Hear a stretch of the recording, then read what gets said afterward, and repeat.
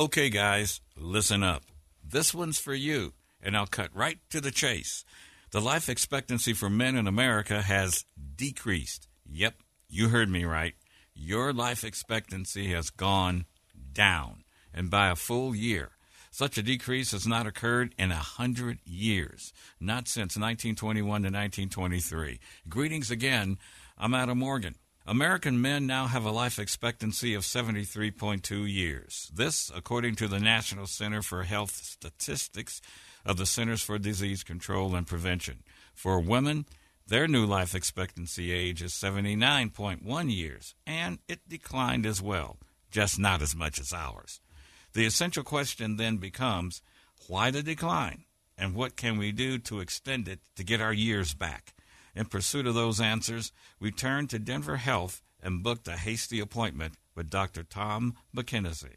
We've seen life expectancy for both men and women increase over the last century until very recently. And we saw a drop in life expectancy for both men and women by 2 to 3 years since 2019. So the last 2 years, we've seen a drop of about 3 years in life expectancy for men, and it's the first time we've seen that drop in many, many years. Wow. At the hospital there, are there specific challenges that you're seeing with appointments for men? Where are they coming in saying, I got this, I have that, which also may be contributing to the lower life expectancy?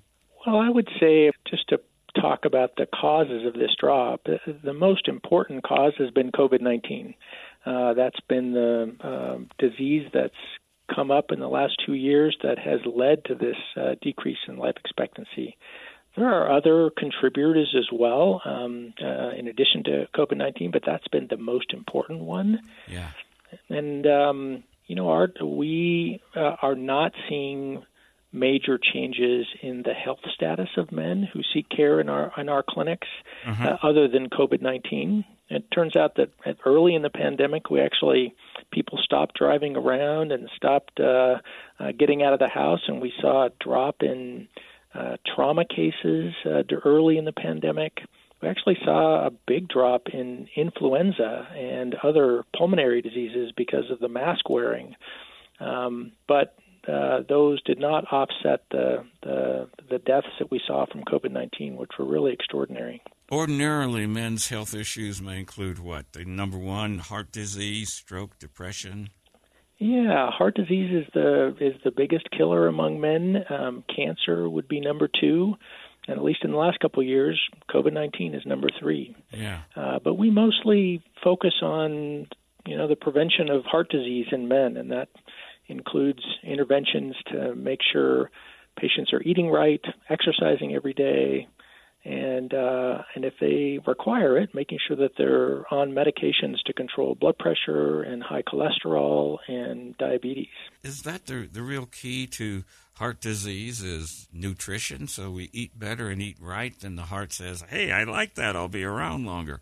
Is that the key to it, or is there other things we got to stop doing to make sure the heart remains healthy?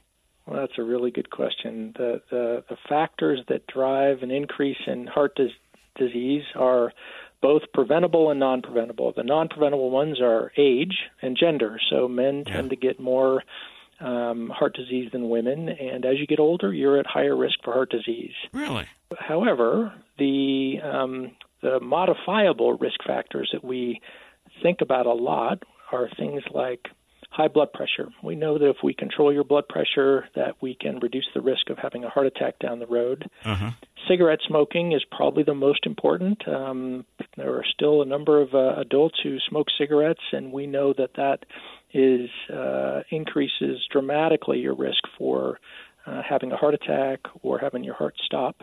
High cholesterol is another important risk factor. And we also think about obesity as being an independent risk factor for the development of heart disease. And so the things we can do to reduce the risk of obesity-related illnesses are better nutrition and more regular exercise. More regular exercise, especially if you're having a couple of beers watching the game. You need to go out and get some exercise afterwards.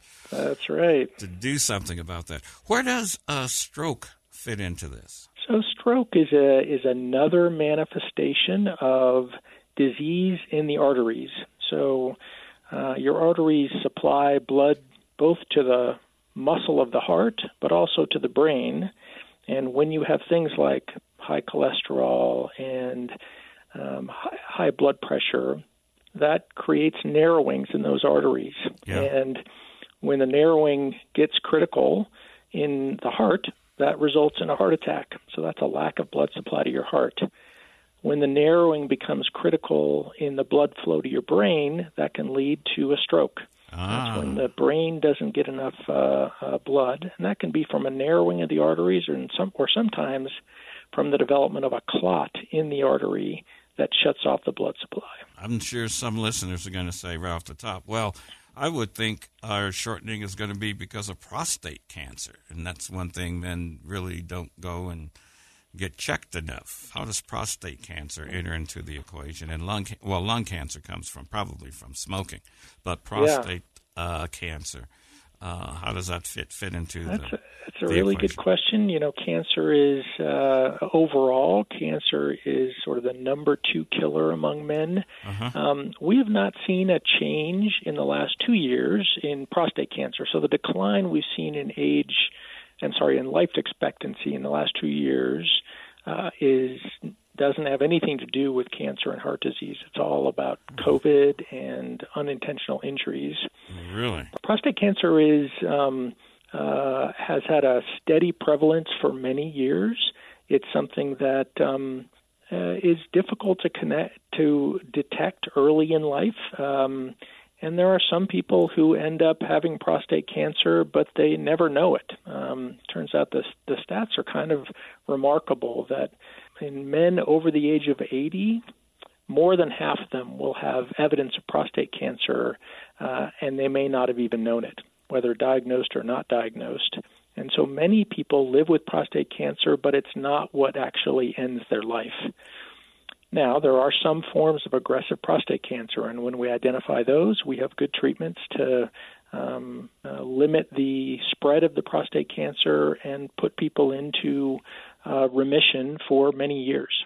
The question becomes, though, because some men can live with prostate cancer, does that spread a false sense of security that I don't need to get checked? If I get it, I'm going to be just fine? Yeah, our recommendations are generally that people who have symptoms related to their prostate, if they have, difficulty with urinating, trouble emptying their bladder, having to get up at night multiple times, that's a reason to come in and have your prostate checked. There's a lot of controversy on the use of a blood test called PSA, and to use that in men who don't have any symptoms. There are some organizations that recommend we should be doing that regularly. At Denver Health here, we don't recommend regular screening unless you have symptoms, because there are some risks to screening. Well, you say there's some risk to screening, but if you have diabetes, don't you also get up in the middle of the night and go to the bathroom too? How do you know the difference between the two? Yeah, it's a good question.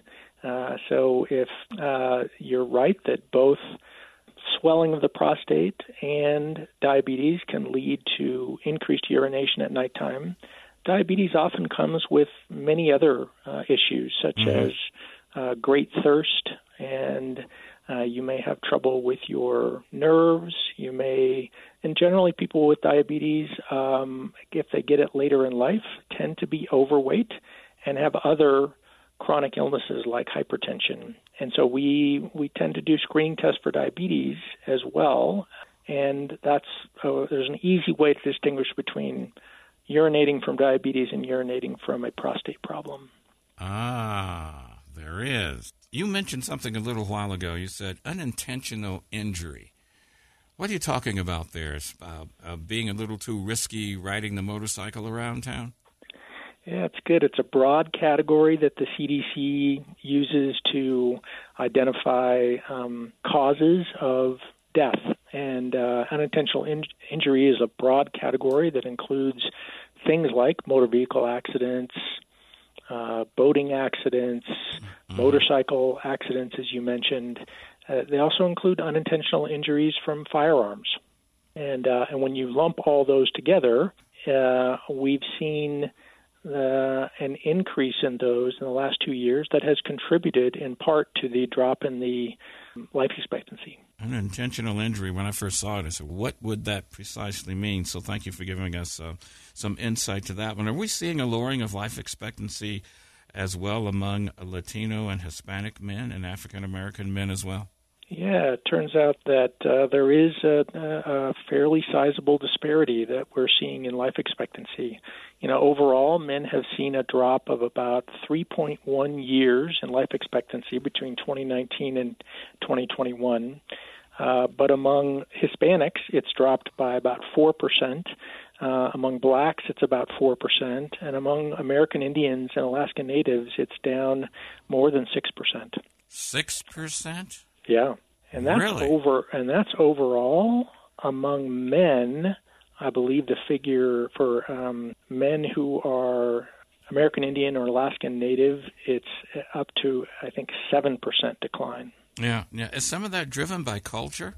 Because when you think of some Native Americans, most of them don't live in urban settings like ours. They live elsewhere. And so for them to drop like that, maybe that has to do with culture or some background environmental issue. It probably is very complex. I think it may have to do with access to healthcare resources. It may have to do with educational systems. It may have to do with social support in their communities. And you're right, it could be an urban versus rural issue as well. Yeah. How much of this, especially with Latino and African-American men, with younger ones, is driven by gun violence? Does that also impact life expectancy? Yeah, I don't know that I have the specific data that stratifies it by age, but that is something that we're seeing. It turns out that when you look at the data for black patients, that the COVID and the unintentional injuries are high on the list. But we don't see homicide. We see suicide show up as a contributor for the last couple of years. Do men have a higher level of depression, getting and feeling the blues, and we try to be tough and keep it inside of us? Yeah, it's certainly very prevalent among men. And you're right that I think there is a cultural resistance to wanting to get help for depression. We see fewer men seek help for feelings of being blue or down, and men have a sense of stigma for seeing a psychologist or a psychiatrist that may be more so than we see in women. And so we do see the rate of suicide there's a concerning trend over many years now. And whatever we can do to lower the barriers to access for mental health care for men and women, that's a high priority for healthcare institutions like ours. When you don't have good mental health or depression, that can lead to physical problems as well, because it leads to stress and the body breaks down under continued stress, if I read that right. That's correct, and I think people have less motivation to take care of their physical health when they're not feeling well mentally. So we tend to eat more poorly, we tend to drink more, we tend to not engage in healthy lifestyles like exercise when we're feeling like our mental health isn't tip-top. So I think you're also saying that it's really good for men to have good, positive social relationships, which can lift a lot of that depression off, or at least inspire them to manage it better. Yeah, it's super important. In fact, one of the important points of data that we see is that men who are in healthy relationships are at much lower risk for suicide and depression. Paying a house call with us, so to speak, is Dr. Tom McKennesy at Denver Health. Our focus is the decline in men's life expectancy and how to get some of those years back. We'll continue our conversation with him on our next edition. I'm Adam Morgan. Do keep in touch. Stay on your game and many thanks to you as well for sharing a few moments of your weekend with us.